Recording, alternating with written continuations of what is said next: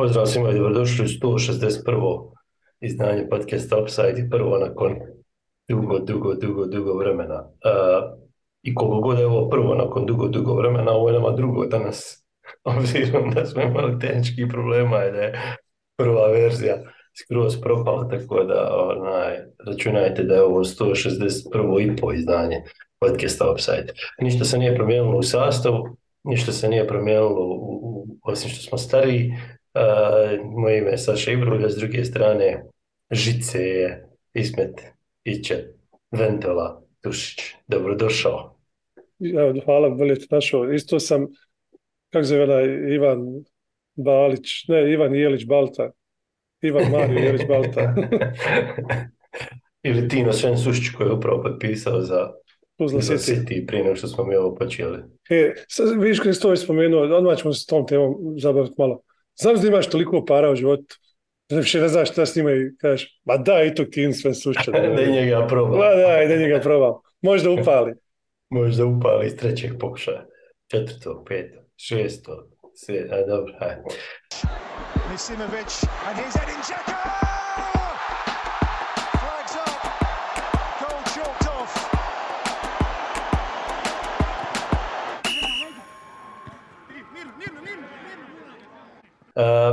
Dakle, prije svega objašnjenje nije nas bilo zbog privatnih tehničkih odmor problema, poslovnih problema, a nije problem, stvar nisu problemi, nije nikakvih problema bilo koliko nismo imali vremena. To je u principu jedina stvar, nismo mogli fino krenuti u sezonu i pokušavali smo izgonjati da to izgleda nekako, da ima neki kontinuitet, nismo ga mogli imati na početku i zato nismo htjeli raditi ništa silom, međutim sad se nadam da ćemo upasti u nekakvu rutinu i nekakav kontinuitet. Ne možemo ništa obećati, ali obzirom na kako se stvari razvijaju i znati sami da je ovo hobi, da nema apsolutno nikakvog prihoda, ni profita, ni ničega, tako da koliko stignemo odraditi. Dosta ljudi je pitalo i hvala svima koji su se javili, hvala svima koji su tražili, hvala svima koji su ostali. Patreoni, pokušavamo da smislimo neki način da vas za to nagradimo. Hvala i onima koji su do sad bili Patreoni, koji će od sad biti Patreoni, jer stvarno nam to puno znači, jer to je jedino što s tehničke strane održava podcast Offside.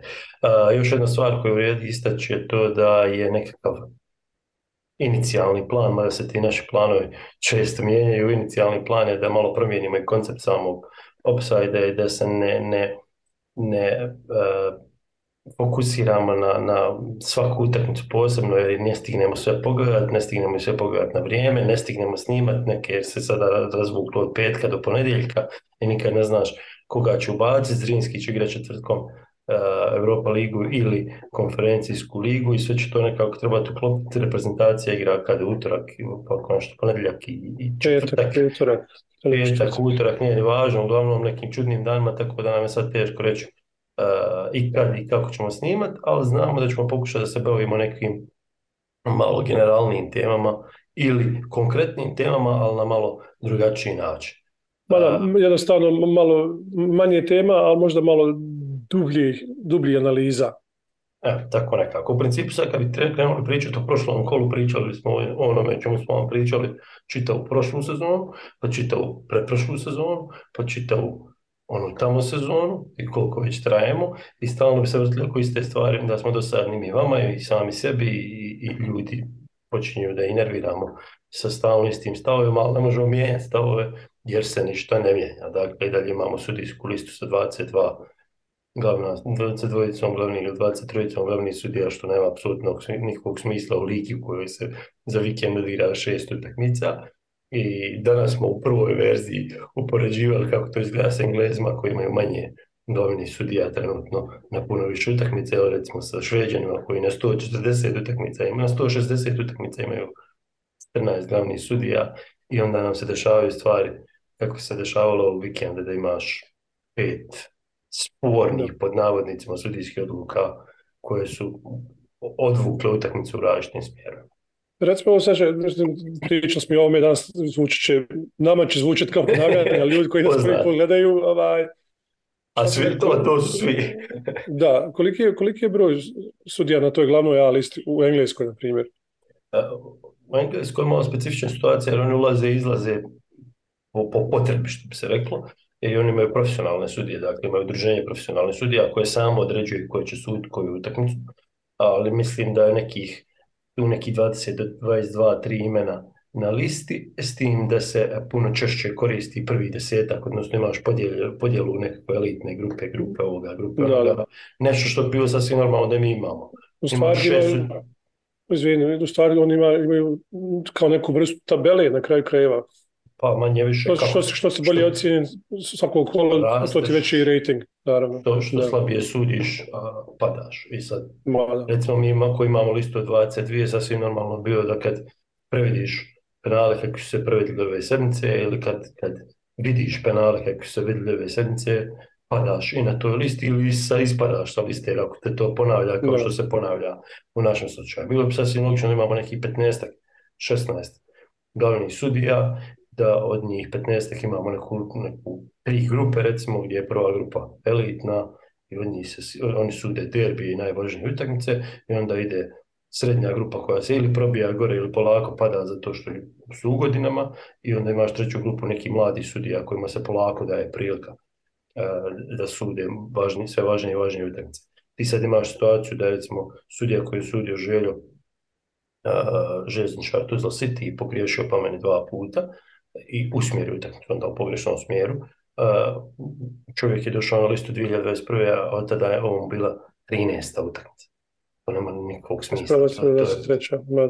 To je premalo utakmica na tom nivou da bi se ti mogao razvijati uopšte. Sad, dakle, uvijek pokušavam reći, ajde stavimo na stranu sve te neke faktore, ko pomaže, kome, ko ovo, ko ono, ne zanima me taj dio, ali kako ćeš napredovati kad sudiš 6 utakmica godišnje? Pa vidi, Saša, sada evo glavno nešto računam na brzaka, znači pričamo o 3 sezone, po 33 kola puta 6 utakmica, to ti 6 utakmica. Od prilike, plus minus koja utakmica. Ja? I tako. Ne znam, matematika mi je grozna. Ne vidi, Pustit ću da ti 33 puta 6 izađe 198. ispravite ga u komentarima.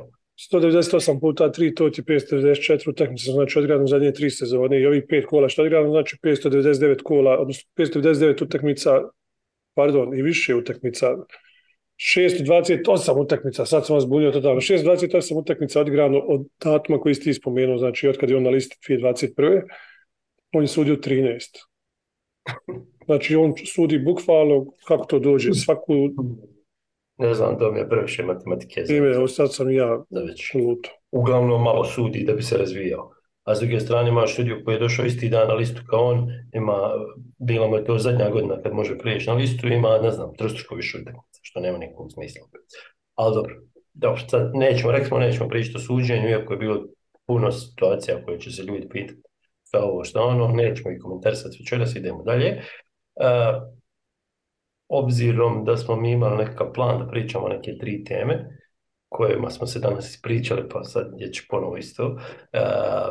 A obzirom da ste nas vi tako dugo čekali, za ljudi koji su nam postavljali pitanje na našoj Facebook page,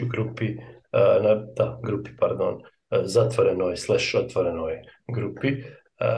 Večera ćemo se pokušati fokusirati na ta pitanja i odgovoriti na njih ovako naslijepo, što bi se reklo. Dakle, pozdrav Zamara Delića koji se malo zafrkavao s nama, kao i Velid Kavazović koji se zafrkavao s nama. Preskočit ćemo za sad spisak, reprezentaciju ćemo ostaviti za kraj, ali evo, Nedim Džiho je krenuo onako sa nekoliko dobrih i ozbiljnih pitanja. Prvo je bilo kako smo iskoristili ljeto, to smo prilike već ispričali, odmarali smo. Zido sam. Dakle, dočekaš mi predstavnik u europskim takmičenjima, koliko je Zrinski spreman igrati na 2 fronta. Ismete. Pa vidi, Saša, dobar početak u ligi, 2 od 5 utakmica duše odigranih, ali dobar početak, osvojili su bodove. Mislim da sve zavisi gdje će upasti u kakvu grupu, da li će igrati Evropsku ligu, da li će igrati konferencijsku ligu. Europa ligi normalno s protivnici puno teži i renomiraniji, kako se kaže, boljeg renomea i ozbiljniji i sigurno da traže puno više kad se igra protiv njih. i vjerujem ako uđu u Europa ligu da će imati velikih problema čisto da budu dostojanstven protivnik tom nivou ekipa. Sad kako će se to odraziti na ligu, da li će to imati mentalnog utjecaja, fizičkog će definitivno imati, jer kao što kažeš nisu navikli igrati na dva kolosijeka kao nijedna druga ekipa u Bosni i Hercegovini. Tako da sigurno odrazit se to na njihove igre, negdje će se prosvuti bodovi, to sve. Međutim, ono što nam je ostalo jako dobar utisak, to je ove dvije utakmice u gostima Zrinskog protiv Slovana i protiv Laska, što su odigrali. Protiv Slovana se vratili nakon 0-2, stigli su na 2-2, protiv Laska isto tako nakon lošeg početka. Odigrali su dosta izjednačeno drugo poluvrijeme, postigli su i taj gol koji im daje pravo da se nadaju, da mogu proći Lask. I to mi govori da je ekipa jako prvo fizički spremna, drugo isto tako i mentalno, jer nije se baš lako vraćati iz 0-2, pogotovo kada nisi navikao na takve situacije, jer igraš u ligi koju je predominantan, nema već ulazi u treću sezonu. I sigurno su pokazali tu i hrabrost i snagu. Međutim, ono što treba da ih zabrinjava, to su prvo ti počesti utakmica, odnosno te situacije da se vedeš da gubiš 2-0. Evropa to ne prašta. Da. Par stvari koje onako su meni zanimljive, mislim da je vrijedi istaći. Prva stvar, govorili smo, odnosno i pisao sam o tome da je ovo što je Zrinski napravio stvarno velika stvar, obzirom da se nije desilo ranije, međutim, volio bi da istaknemo i da je nešto što smo očekivali od ovog Zrinskog, ne u negativnom smislu, nego u smislu da su oni napravili kontinuitet rada, kontinuitet kvalitetnih igara, da su stvarali ekipu za ovo i za prošlu sezonu i nadogradili na to i u ovoj sezoni koja je iza nas, jer nakon što su ispali od Slovana, i da nešto što je posljedica toga rada i da nisu uspjeli, u suštini bi bio neuspjeh. Mislim da nisu se plasirali, u suštini bi bio neuspjeh. I opet kažem, ne mislim to u nikakvom negativnom smislu, nego u smislu da zaslužuju da se plasiraju u grupnu fazu sada sa ovim sistemom, sa ekipom koju imaju i sa radom kojeg imaju. Što se tiče u dva fronta, da tako to kažemo, što se tiče dva fronta, prije svega mislim da će biti super zanimljivo. Biće super zanimljivo zato što niko od nas nema to iskustvo. Nema ga ni Zrinski, nemaju ga ni njegovi protivnici, nema ga ni nogometni savez, nema ga, da vidimo kako ćemo svi reagovati na to. Nema ga ni arena, nema ga, razumiješ što da kažem. Sad imaš situaciju da smo mi uvijek odgađali utakmice kad je Evropa u pitanju i sad Zrinski ulazi u jedan period gdje nema slobodnih termina više. Zrinski, ako sam ja dobro srećno, ima 3 slobodna termina, van reprezentativnih pauza, a već sad zna da mora nadoknaditi negdje 8. kolo protiv Želje, jer se 8. kolo igra u srijedu, i zna da mora nadoknaditi 2 utakmice kupa, 16. finala i vjerojatno će proći 16. finala, pa onda 8. finala kupa. Znači oni nemaju slobodnog termina. Sad ćemo biti prvi put ekipu koja reaguje na to, ali kažem ti, vidjet ćemo i kako će savez reagovati, gdje će se stavljati te utakmice, petak, ponedjeljak, nedjelja, subota, kako će protivnici reagovati. I sad treća stvar, što tome koja je meni jako interesantna, je kako će reagovati klubovi koji su svjesni da je Zrinski sada financijski puno jači, odnosno ojačao, i da ima prostor, odnosno da je stvorio sve preduslove da napravi dominaciju u domaćem prvenstvu. Jer sad je po meni ovo sad prelomna sezona u kojoj oni koji misle da drže korak sa Zrinski moraju pod A zaustaviti Zrinski u domaćem prvenstvu i pod B napraviti isti rezultat, minimalno isti rezultat dogodine u Europi.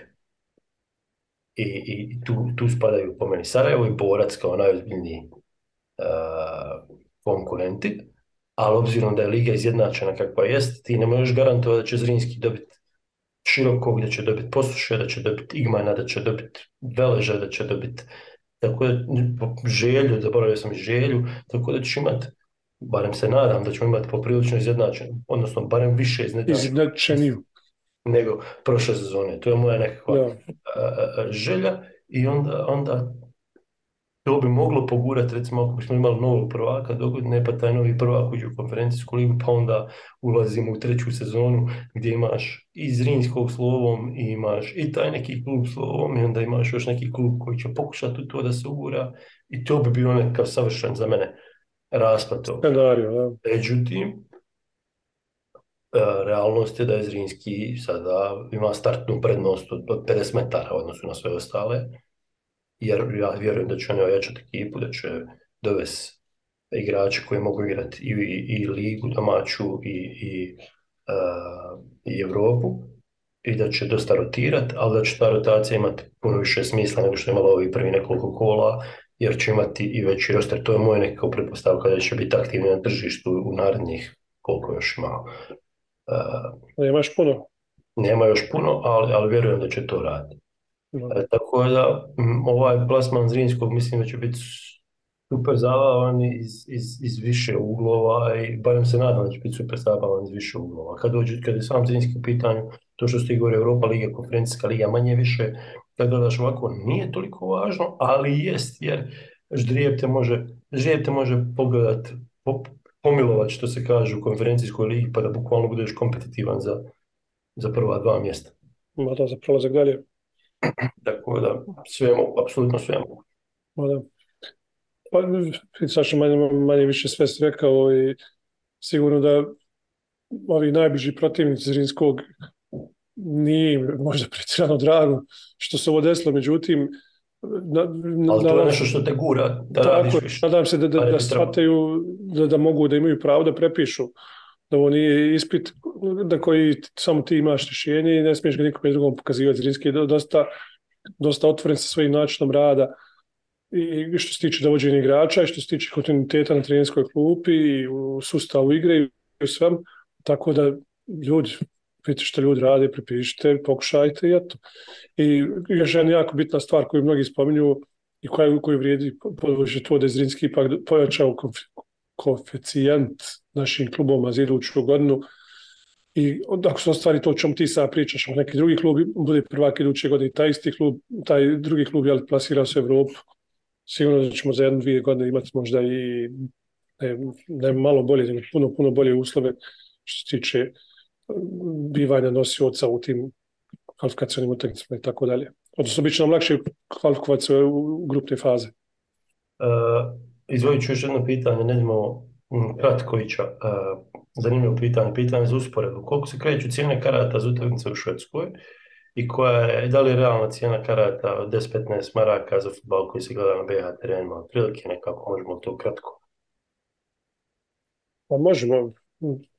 Cijene zavisi od kluba do kluba, normalno. Štokholmski klubovi koji imaju ogromnu bazu navijača i koji imaju velike stadione i fantastične stadione i skupe stadione, to su ti to bolje znao odgovoriti na to pitanje koliko su karte. Međutim, ovo je Elfsborg koji je trenutno prvi na tabeli, a koji pripada toj nekoj kategoriji prvog od manjih klubova. Kod njih su karte između 25, pardon, imaš karata za neke određene utakmice, imaš i po 7-8 eura, ali eto, rećemo sjedenje, bukvalno krovovi na sredini terena, izađe to neki 20 do 25 eura. Što je odnosno na standard puno manja razlika nego u Bosnici, 10-15 maraka. Vidio sam jučer da je reprezentacija igra Švedska dočekuje Austriju, čini mi se 12. septembra. Ne znam, neko me pitao, karta iza gola najjeftinija košta 150 kruna, što je neki 15 eura, manje više sada. Manje. Računamo, tako da otprilike znate. Da li je puno 10-15 maraka? Mislim da je, obzirom na standard i obzirom na kvalitet fudbala i obzirom na uslove na stadione, na to da nemaš krova, da nemaš ovo, da nemaš, kako se kaže, numerisana sjedišta na dosta stadiona, na pola ih se stoji, tako da, ne znam, mislim da su to malo pretjerane cijene karata. Dobro, idemo dalje. Definitivno. Što još imamo iz domaće lige? Jovo Lukić, Sedin Spahć pita za Jovo Lukića kako je došlo do toga da je bio pred inostranim transferom, a sad čeka svoju priliku s klupe. Imamo neki brzi komentar na to već. Pa to dok si mladi, dok igraš standardno i mladi si reprezentativac i sporadično, pa da nije samo sporadično, nego i relativno redovno zabio, normalno da je interesantan svakome. Međutim, imao jednu tešku povredu koja ga je držala dugo van terena. Nakon povratka nije više bio onaj isti. Prošla sezona mu je bila bukvalno loša, jer Mrkajić ga je držao iza sebe. Tako da, savršeno jasan scenarij kada Ja se ne mogu reći kad se ne razviješ kako treba, sam sigurno razvio kako treba, međutim nešto se desilo, ta povreda, da li samo ona ili možda upravo ta priča o transferu, malo i glavu pomutla, remetla neke stvari i dovela do toga da je tu trenutno gdje jeste. Nije ni prvi ni zadnji, nažalost, u našoj ligi. Iću nekoliko ljudi je pitalo, Sedin je također pitao da li ima ikakvog smisla smjena Jusubegovića, pogotovo ako su tačne priče koje su bile priče, zašto se čekao početak sezone. Nihal je pitao o turbulencijama u Veležu, imali smo još jedno pitanje o Veležu, ja mislim da Nedim je također govorio da su za loše rezultate isključivi krivci treneri, odnosno primjer Veleža je svaka 3 sata novi igrač, oni nemaju zapisnik, onda trener odleti. Još neko bilo pitanje Veleža, ali dobro, čisto da probam malo sumirati neko svoje lično mišljenje. Isubegović odradio dobar posao od kad je došao. Mislim da je Velež imao neku ideju da pokuša sa nekim koje je relativno svježe lice, obzirom da nije dugo radio u ligi. Međutim, djelovalo je sa strane, ja sam bio na utakmicama protiv Zvijezde i protiv Goška, djelovalo je sa strane da postoji nešto u zraku, ne znam tačno šta, ali nešto u zraku između ekipe, odnosno igrača ili dijela igrača i trenera, i imalo se osjećaj da fali to nešto, odnosno da nema kontrole nad svim igračima, odnosno slačionicom. Da li je to istina, ne znam, ovo je sve nekako sa tribine što vidiš i gatanje, bukvalno ne znam uopšte koliko je korektno prema Jusubegoviću. Međutim, evo, ja uvijek kažem kad je u pitanju otkaz treneru ima smisla ako znaš zašto mu daješ otkaz i ako znaš zašto dolazi njegov nasljednik. Nije idealno to uraditi u trećem kolu i nije idealno to uraditi u situaciji kad je ekipa primila jedan gol i nije izgubila nijednu utakmicu, ali očito da nešto nije funkcionisalo. Da je to nešto ja ne mogu reći. Tako da, ono što je sigurno je da će danas, vi ćete ovo vjerojatno gledati u srijedu, mi snimamo utorak, kasno će biti predstavljen Dejan Klafurić za novog trenera Veleža. I to je sad jedno pravo svježe novo lice koje mi u principu ne poznajemo gotovo nikako, iako je čovjek bio svoju duplu krunu u Poljskoj. Mač sa 2 oštrice, jer Velež, odnosno Mostar je takva sredina da teško prihvata nova lica i nove ljude i ljude koji imaju nekakvu fudbalsku filozofiju. Međutim, to sve pada u vodu ako ti dobiješ 3-4 utakmice. Ono što ja očekujem, da klub očekuje od Klafurića je da on donese i neku novu tu filozofiju načina rada, da malo dovodi 2 pomoćnika, da se predstavi malo na tržištu na kojem su klubovi danas najaktivniji, a to je regionalno tržište, gdje dovodiš relativno jeftine, kvalitetnije igrače iz nižih liga, što je uradio Zrinski, na čemu je osvojio prvenstvo. Tako da mislim da Velež ima tu neku viziju sa Klafurićem. Kako će to izgledati? Ne znam. Ali čovjek ima iskustvo, ima godine, ima iza sebe sasvim korektne rezultate i vjerujem da mu treba dati šansu, ali pravu šansu, jer ovo čemu mi sad govorimo ne može se napraviti preko noći, ne može se napraviti za 5 kola. Ja se iskreno nadam da će biti tu čovjek barem do kraja sezone, kakvi god rezultati budu. Znaš da sam imam jednu teoriju koju ne temeljim ni na kakvim podacima, ni na kakvim ciframa, nego na jednom samo feeling. A to je, ovo najiskrenije kažem, Nedim Isubegović, ovo što je radio u Veležu, jedina razlika između njegovog učinka i učinka Amara Osima je to da je Nedim imao normalne uslove za rad. Da je imao teren i to je to. Ništa on bolji nije bio od Amara Osima. Kad to kažem, s tim ne opravdavam otkaz nakon 3 kola bez izgubljene utakmice, daleko od toga. Međutim, napravio se toliki hype kad se pojavio, tek jao, kako igramo, jao, šta radimo. Ja sjećam kup utakmica protiv Posuše 2-0. Ja ležim sa posjedom, ne znam, 39% protiv Posuša kući. Stani malo. Znači, ti si fantastičan trener, fantastičan takčar, si pobjedio 2-0. Šta da si izgubio tu 1-0? Da je lopta skočila neki busije ili upalo neku lokvu kada je tvoj igrač opucao prema golu, ko što se dešavalo Amaru Osimu. Bio bi ista neznalca pod navodnim znacima kao što je bio Amar Osim. Tako da, mislim, ovo samo govorim, vraćam se malo više unazad, da Da. pojasnim koliko je nejasnoća u tim nekim potezima tih uprava, jer upravo smo pričali o Zrinskom, njihovom kontinuitetu u radu i Generalno, jedna od najvećih nepravdi to što se desilo sistem. Marosima u Veležu, da nije imao pravu priliku da radi na normalan rad, Tako normalan da rad. ima priliku da Da pokaže bez trenera što zna. koji je trofejan i koji je u stvari najtrofejniji u Premier Ligi BiH i koji ima iskustvo i koji ima karizmu i sve, ali nažalost nisi imao priliku da radiš normalno jer nisi imao svoj stadion godinu dana. Ali dobro, Nisi imao nikakav stadion.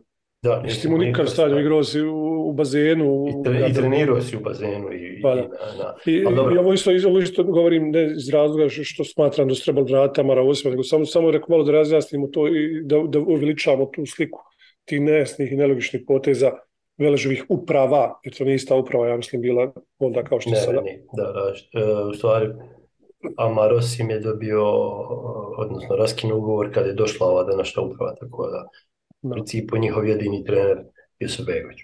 Dobro, dosta Veleža za večeras Sića, opet je sedi na ovo pitanje kakvu poruku šalje Sarajevo sa otpuštanjem igrača koji su tek došli. Znači, ne znam, ne znam, imam osjećaj da neko sjedi tamo na kompjuteru i klika, znaš, bukvalno kupi, pa onda brano, kako se kaže, pokaj se, vrati ga nazad. Isto kao da A, kupuju a, tenen online, patike online u kupuju. principu je veća greška bila, a dobro, ne znam kako, imao si jednog trenera s kojim si ušao u pripreme, radio pripreme i formirao ekipu i sad je sasvim logično kad si ti doveo drugog trenera, pogotovo sa strane i kad si doveo drugog sportskog direktora koji je manje više sa strane, sasvim je logično da se dešavaju takve stvari. Tako da nisam nešto šokiran time što se desilo. Ma dobro, nije ovo Saša, ne znam, možda je pitanje bilo vezano samo za ova zadnja dešavanja, ali ti imaš u Da, Sarajevu u zadnje 3 godine, to je onaj modus operandi, peri deri, znači dovedi, probaj, vidi, vrati. Pa su nagomilali, evo sad su malo Kapitanovića doveli Slobode pored 3 živa lijeva beka u ekipi. Jesu li pored Muse dovodili desne bekove prošle sezone, doveli Ušajevića, šta se desilo? Završilo se tako da su sotirali Ušajevića i Musu poslije. ja. Je li im sad samo izgubio ime, onaj dečko u veznom redu, je li nije Šerbić, stoper, da mogu se Čerović može biti, promašio penal, dobio otkaz sutradan, dobio raskid ugovor. Misliš na Kapića, ali Ja, moguće je Kapić pitanje. Da, mislim, toliko je bilo tih slučajeva više da je ono, da stvarno, teško mi je shvatiti taj njihov rad kao nešto ozbiljno. Od svih pojačanja koje je zdove, Renan Oliveira je jedino pojačanje, jedino konkretno pojačanje, čovjek koji daje golove, koji donio nešto novo što nisi imao prije. A ovo sve drugo je UPDK. da probam nekako da budem pozitivan, stalno govorimo negativan. Da probam biti u prvoj večerašnjoj pozitivan. Dobro bi bilo kad bi barem ovo bio restart, pravi restart, pa da kažeš Sarajevo krenulo sada, ima Rožmana, ima Ibričića, da bismo znali da je to restart, ajde sve bi se ovo dalo oprostiti, pa da imamo jedno ozbiljno Sarajevo u naredne 3 sezone. Isto to važi da imamo ozbiljnog Želju, da imamo Zrinski će svakako biti ozbiljno svojim parama, da dovođenje Klaforića znači da imamo ozbiljan Velež, saradnja Hajduka i Širokoga u principu, takva je liga, da manje više automatski znači da imaš sa Budimirom ozbiljan Široki, Borac je tako postavljen kako je postavljen, ali ozbiljan konkurent već 3 godine u vrhu, 4 godine koliko nije ni važno. Hoću reći, mandat. dobro bi bilo da imamo 5, 6, 7 tako ozbiljnih ekipa i ove koji se nameću po sušu Igmana i onda imaš super ligu. Pa jeste, ali mislim, ovo je sad, ne znam je li utopija, ali pokušavam biti pozitivan večeras. To je mrtva utopija, nažalost. Imaš Boreca, pa je neki dan izašao kako se zove, onaj sa puno zuba u ustima, što je sad direktor kluba, predsjednik kluba. Neka bolje malo, kako se kaže, a dobro, ja nisam ništa slagao. Pa ili ima puno zuba u ustima? To ne znamo. To nije... Nije kleveta, nije neistina. Ali haj znadi koliko ko ima. Brojat ćemo ako treba. šta sam htio da kažem, to da je neki dan izašao i napao je svoje igrače i trenere i sve rad kukavičkog nastupa na Grbavci, tako kad su gubili željezničara 2:0. Krvi im se napio. Znači, gdje si ti ozbiljan čovjek, ti na Twitter izađeš i laprdaš. Na Twitteru mogu ja laprdat koji nemam, razumiješ, to zvanje koje on ima. On se dovodi tako, samo to da te kažem to, da to što si rekao sada, Znam ja što hoćeš da kažeš, ali ti mogu jednom biti pozitivan. pa eto, budi pozitivan. Do sljedećeg utorka. Pa ćemo onda... Do sljedećeg otkaza. Pa dobro, to ti je do sljedećeg utorka. Pa otprilike. Dobro, šta još imamo? Ako ne odgode kolo. I Feđo Kilbarda, naš standardni slušalac i komentator. Navija Želje. Samo za Želje navija. Šta, ajde da čujem, šta je sad za Želje? Ništa, samo je on pitao, isto je pitao za Isubegovića i za Sarajeva, ali čisto sam čovjeku htio da se zahvalim na pitanju. Faruk Bukvić je pitao mišljenje o Farisu Kadriću, puno smo pričali, ove žele, ajmo reći da je prerano reći za Farisa, da li je neki projekat kluba i tek treba da vidimo šta će se desiti. Izvin, upotrijebio se jako zanimljivu riječ sada koja me vratila na neke moje zone. Ne, ova jeste, za sve druge nisu. Projekat kluba. Saša,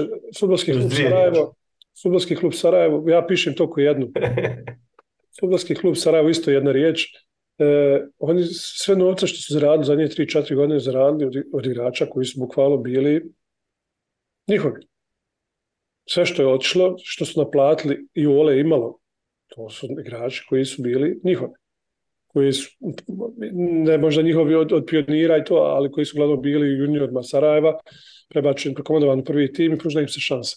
I ti kad vidiš to, znači, to sad ne trebaš ti tu biti neki veliki mozak. Uzmeš papir, ali kuke, da vidimo prihode od prodaje igrača. Koga smo prodali? Aha, jesmo li prodali Tinu? Nismo. Jesmo li prodali milion ovih nekih što smo i dovodili, što su bili poda mjeseca, nisu, prodali Musu, nismo. Koga smo prodali? Prodali smo našu djecu. Pa čekaj, ako ćemo nastaviti zarađivati, možda da pružimo našoj djeci malo veću šansu. Pa makar u našim očima bili loši, ali daj da ih guram. Ja znam da si ti zagovornik toga da igraju najbolji, nemoj ti neki ja sam zagovornik da igraju najbolji ili da imaš, ja sam to rekao, neću reći rekao sam vam, ali rekao sam vam. Kakva nam je korist bila od pravila U21, kad godinu dana kasnije, odnosno 2 godine dana kasnije, doneseš pravilo gdje ugasiš domaće igrače. To je poenta moja bila. Nisam ja protiv pravila U21, ali da bi ono imalo smisla, ti moraš imati sistem koji izbacuje mlade igrače. A mi to nemamo, nego silom ubacujemo igrače koji se onda gaze. Ti godinu dana kasnije dođeš u 21 reprezentaciju i nemaš igrača iz domaće lige. Odnosno imaš i 5-6, koliko su i nabrali. 4-5, ja mislim. Tu je bila moja poenta. Nije problem u pravilu kao pravilu. Problem je što ne može jedno to pravilo biti spas s neba i funkcionisati. Ne može. Da, i Vicaš, ti sad pričaš o tom segmentu vezano za pravilo u 21 igračima. Ja ne pričam uopšte o tome. Dobro, mislim sam odjelo me na to. Da, razumijem, znam gdje si krenuo i ja ne mogu reći da se ne slažem s tobom. Reci, bio sam upravo i gotovo. Ne, rekao sam nisam rekao da se ne slažem s tobom. Ali hoću da ti kažem da su klubovi normalni, da su ti ljudi upravo imaju feeling za kako napraviti novac. Ne bi njima trebalo nikakvo pravilo da im donosi ovaj ili onaj. Kažem, samo izračunaj šta si prodao, koga si prodao, kome je zaradio. Imao sam 3 autobusa igrača, prošla kroz Sarajevo zadnje 3,5 sezone, 0 maraka se radi. Samo te koštali ljudi. Nisi osvojio titulu, nisi. Nisi očeo se Evropu, pa si ispao u prvom ili drugom pretkom. Jel to dobiti neka od tih igrača? Ma daj, nemojte me zabaviti ljudi. Dođe dal kojeg su pljuvali, kojeg su vješali, kojeg su htjeli da ga linčuju x puta. Ne kažem da nije mali zaslužio, ali ima svojih bubica milion. Evidentnih. Ponašanje, nos, koji para nebo i to sve. Međutim, na kraju se ispostavilo da je dal bio jedna jako dobra investicija koju je vrijedilo istripiti. Barem ako si upravi kluba i ako se razumiješ u novac. Ja uporno pokušavam pozitivno, ti uporno pokušavaš adresovo da prva epizoda, da moram odmah ljude napraviti. Elem, dosta u ligi, Premier ligi Bosne i Hercegovine, inače ćemo... Hoće biti prvak. ko će biti prvak, ne znam, nećemo o tome večeras. Imamo još jednu temu koju nismo obradili, a to je ovo pravilo, aktualno pravilo regionalnih igrača, ali hajde ostavit ćemo to za sljedeći put kao main topic. Dobro, mislim, to je sjajna odluka Fudbalskog saveza Jugoslavije. Donijeli to pravilo. Meni je to super, samo pravna formulacija. Igrači s prostora bivše Jugoslavije. Jugoslavija se ugasla 1991. Česti otišao. Ali dobro, ajde idemo dalje. I zamisli ti sa Slovenac, neki rodio se 2002. I tebi kažu, pa ne, ti kaže iz bivše, ti si Jugoslavije, ti iz domaći. Pa tako imaš, evo ti u Veležu imaš 3 igrača, ne znam, znaju li kako naši ljudi odrasli, rodili se, ne znaju da je bila Jugoslavija. Ele, da se vratimo na zadnje pitanje, neko ovo bude zadnje pitanje, neće, pošto se puno ljudi malte ne svi su pitali šta mislimo o Mehko Odri koji je međuvremenu postao selektor reprezentacije i kakve su očekivanja od reprezentacije pod Mehom Kodrom. Ajde, zaključimo lagano. Pitanje koje, odnosno odgovor koji ima 2 korijena, odnosno stoji na 2 noge. Prva noga je ta da je Meho Kodro jedna jako likeable osoba. Jako je teško reći nešto ružno Mehko Odri. Jako je bio nam je gost na kraju krajeva, imali smo i tu priliku da pričam sa njim u fudbalu. Tolika jednostavnost čovjeka koji je nosio 9 u Barceloni, bio, što ja znam, prvi ili drugi strijelac primjere. Teško je naći u današnji vakat među ljudima na Balkanu. Znači, ne pričam samo o Bosni i Hercegovini, čitavom Balkanu. Pričamo o Jugoslaviji, kad već pričamo o Jugoslaviji. Bivše Jugoslavije. To je prva ta neka pomisao na Mehu Kodru i drago mi je od njega što je dobio tu priliku da bude selektor. Međutim, ova druga noga je mako iz nekog stručnog ugla gledano. Ja da vidim, mi smo u principu samo napravili promjenu gdje piše ona rubrika, selektor i promijenili smo ime, sad smo Farković, Begđa, da smo Mehu Kodru. Apsolutno nikakvu promjenu nije donio sa ovim spiskom prvim. Isto tako treba uzeti ovo sa dozom rezervacije, jer nisi nijedna utakmica odigrao. Nemam pojma, možda on ima neku sjajnu zamisao na osnovu onoga što je gledao pod Farkom Ađbegićem. Ali ja što vidim na onom spisku, to je da vidim 4 stopera, vidim 3 beka, vidim 6 centarfora, vidim 1 krilo i vidim vezni red identičnih igrača. Sada to što ja vidim, sad, to ne znači da je to tako, nego to je samo neko moje shvatanje te situacije čitave. I onda se upitam, pa Meho možda malo više neke fantazije u tome, ili neke malo naputka nečega da vidimo, aha, znači imamo 5 stopera, imamo wingbackove, znači zamisli se odigramo s trojicom pozada, lupam sada. Ali jednostavno ne mogu od ove svjese igrača koje on pozvao, koja mu je ponuđena, odnosno koju on izabrao. Ja ne bi mogao tu sastaviti nešto, a da neko ne izvisi. Pokušaj igrati 4-4-2 sa Romom na sredini, izvišćete Stevanović. Pokušaj igrati 4-2-3-1, morat ćeš izmišljati lijevo krilo, jer ga nemaš na spisku, znači pravo lijevo krilo, opet će ga igrati ili Mali Kenan, ili će ga igrati Hamulić, ili će neko drugi glumiti lijevo krilo, kao što je Gojak radio prije, što ja znam, Hođić. Sa trojicom pozada imaš Dedića i Gazbegovića, opet visi Stevanović, koji ti bio jedan od najvećih igrača u zadnjih nekoliko ciklusa. Ne znam, ne vidim, stvarno. Kažem, pošto sam otišao malo daleko s odgovorom, Meho Kodro jako simpatičan kao pojava, veliki gospodin, cijenim ga i poštujem ga i kao fudbalera i kao trenera, da se razumijemo, nije mala stvar raditi u Švicarskoj, mogu ljudi pričati šta će prva, druga liga, on je u Švicarskoj. Ali ovaj spisak je ovo... Znaš šta, ja nisam nešto vele šokiran tim spiskom, zato što nisam očekivao neke revolucionarne promjene. Iz 2 razloga. Prvi razlog zato što ne vidim neku sada gomilu igrača novih igrača koji se mogu pozvati. Ok, slažem se da je možda trebao imati ono što uvijek govorimo, bolje lijevo krilo iz Premier Lige nego nikakvo lijevo krilo. bolje lijevo krilo iz druge lige nego nikako lijevo krilo. I s tim se apsolutno slažem. Međutim, prva utakmica Liechtenstein, mislim da je puno više pažnje posvećeno nekakvom vraćanju samopouzdanja i stajanju na svoje noge. Ne znam. Ne kažem da nije greška, ne kažem ni da je dobro, ni da je loše, samo nisam iznenađen takvim potezom. To je jedna stvar. Druga stvar zbog koje nisam iznenađen takvim potezom je što to je ugovor, tako nam je rečeno, kojeg je selektor dobio na 6 do 8 utakmica. No. Ne možeš ti očekivati od čovjeka koji je došao da izbori plasman na europsko prvenstvo i mora dobiti, znači mora dobiti od sljedećih 8 utakmica, ako uključimo baraž, ako kažemo da nećemo se plasirati u grupu, on mora dobiti Pa 6.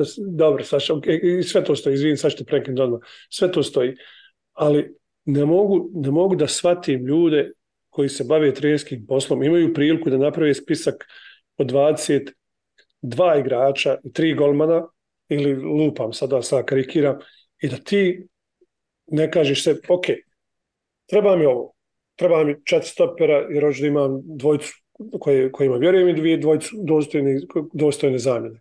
Ok, treba mi 2 desna beka, 2 lijeva beka, jer ti imaš toliki prozor da ti bukvalno sebi možeš to priuštiti. Ti imaš 2 lijeva krila, 2 desna krila, 2 centarfora, 3 centarfora, razumiješ?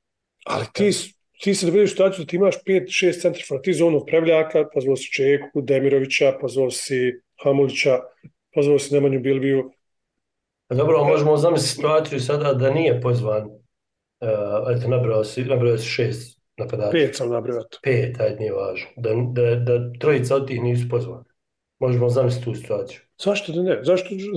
Evo, konkretno, zašto si pozvao Prevljaka? Postigao je ovo zadnje kolo sada u Herti. Prije toga, on je imao kluba od maja mjeseca. Misliš da ne bi bilo reakcija da su ostali sa strane Demirović, Prevljak, koji nam se predstavljaju? Ne, izvini, nisam rekao Demirović.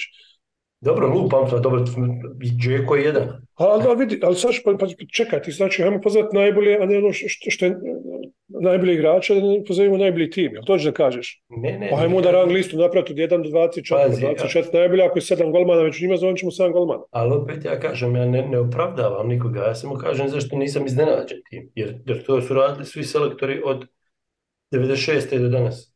Da, i vidiš kako nam super ide.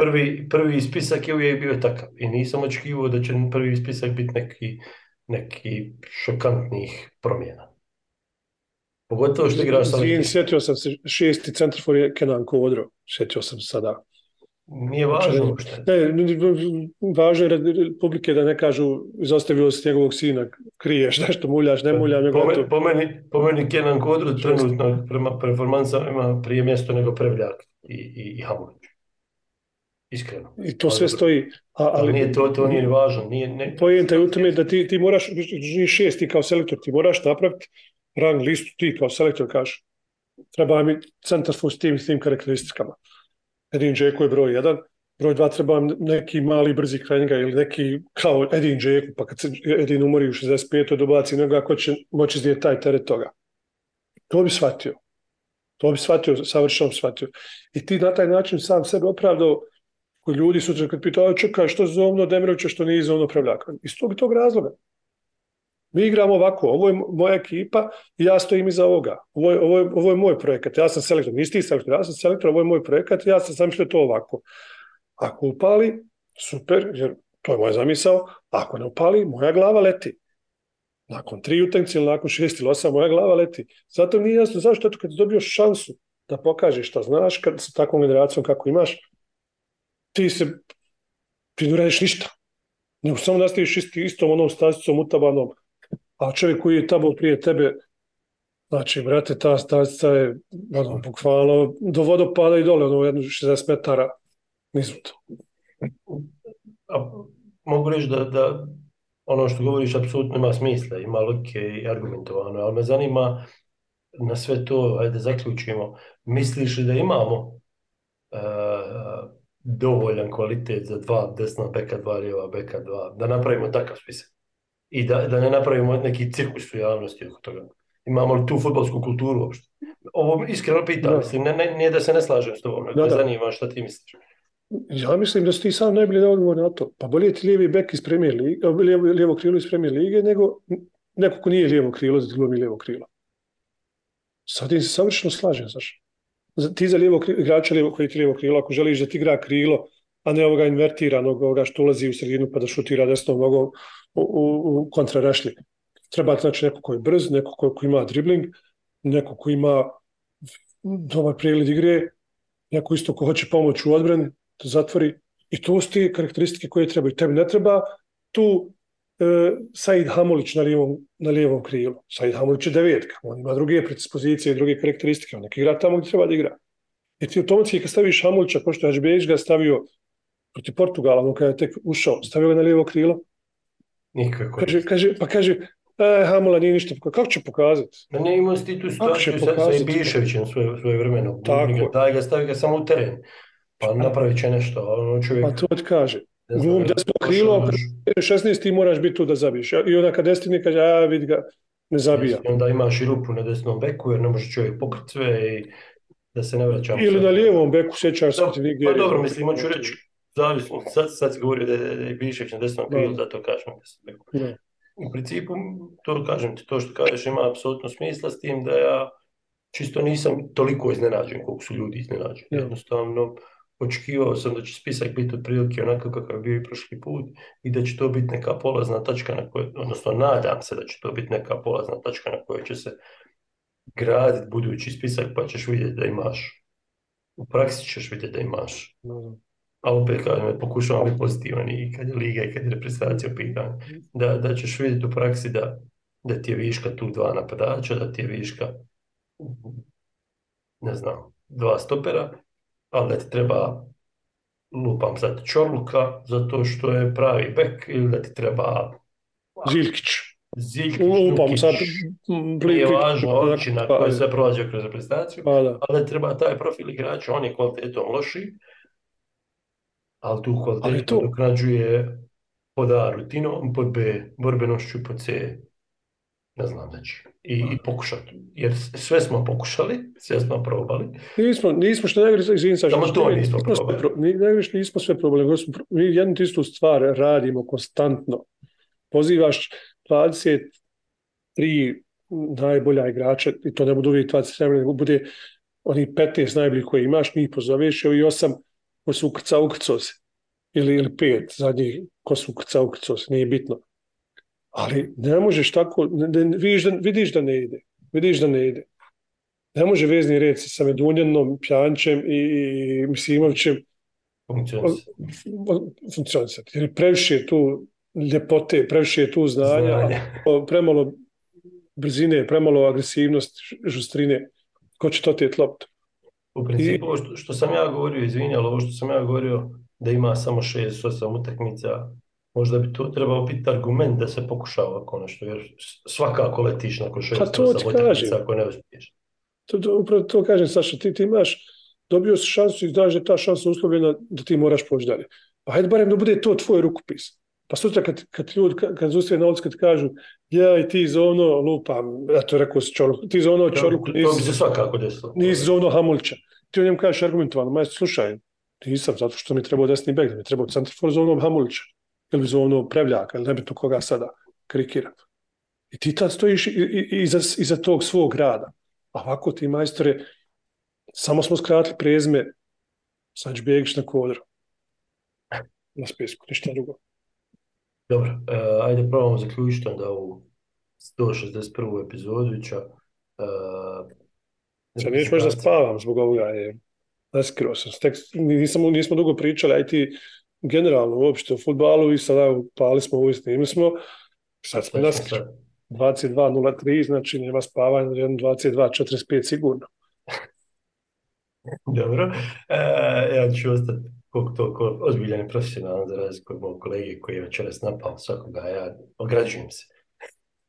Šalim se, naravno. BH Liechtenstein, dakle, 8. septembra 20:45, Island, Bosna i Hercegovina 11. septembra u 20:45, barem tako kaže službena stranica Nogometnog saveza, Fudbalskog saveza Bosne i Hercegovine. U međuvremenu imamo još jedno kolo Premier lige za vikend.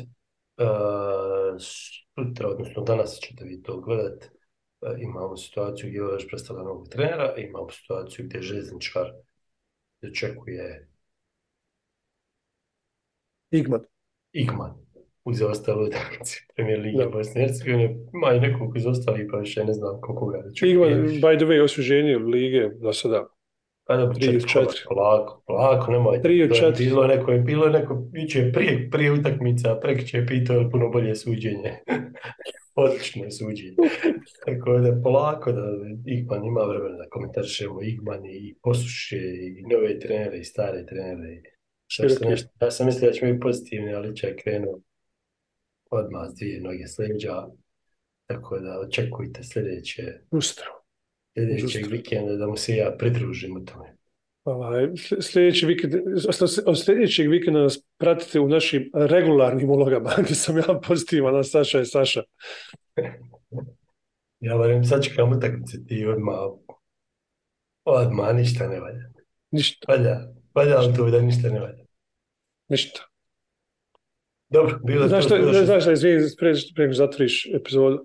Jedno pitanje mi kopkao, ne znam koliko smo u programu, neki 45 minuta, 50. Šta ti znači to FIM više glavi, majke, na toj kutiji? Mortimer Mason, ja mislim, nešto kolač, neki keksi, šta ja, našao, šta ću pitati, sjedim u kuhinji, šta bi znači? Pa ja kontam, Eat clean. Kako se gospođa zove, to vaša, rekao, neka skratica, kontam, rekao, Feđa, brat, ne znam, rekao, ide od brata u krov. Ja bi za mene mogla biti skraćen. U krov mu gajbu, breskvi, šta sam rekao. Gdje si mene sprcao? Feđa, evo znam gdje ti gajba, znaš, što si tražio, da to... Ima tu i neki plastelin. Eat clean, vidiš, eat clean, to se nije nikada otvorilo, tako da. Ovo je bilo... Lepo. Ovo je bilo analiziranje moje kuhinje od strane Ismeta. Eksterijera. Da, interijera, nije eksterijera živ bio. Pa ti si interijer, ali ekterijer je kod onaj... Kao, mislim se više kao ono atmosfere. Interijer ukućito, znam da je to, a mislim to sam više... Ovo je bilo objašnjenje za naše slušalce na Spotify, obzirom planiramo da se vratimo.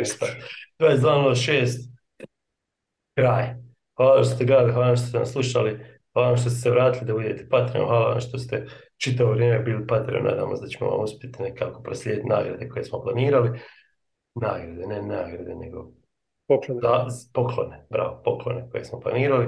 Pratite nas na usmenim i pismenim mrežama. Svuđe, nigdje nas nema trenutno, ako ima ko dati ruke za Instagram i društvene mreže, javite nam se ili dole u komentarima ili u Twitter, X, kako se to sad zove, mail, svašta nešto je Slaven tu stavio, nadam se, ako nije, hvala mu ko da jes. Bilo je to 161. izdanje podcast Upside, mi se vidimo, nadamo se, za 5 do 10 dana. Moje ime je Ismet Tušić, njegov ime je Saša, čovjek koji obećava i brulj. Hvala, čao. Pozdrav.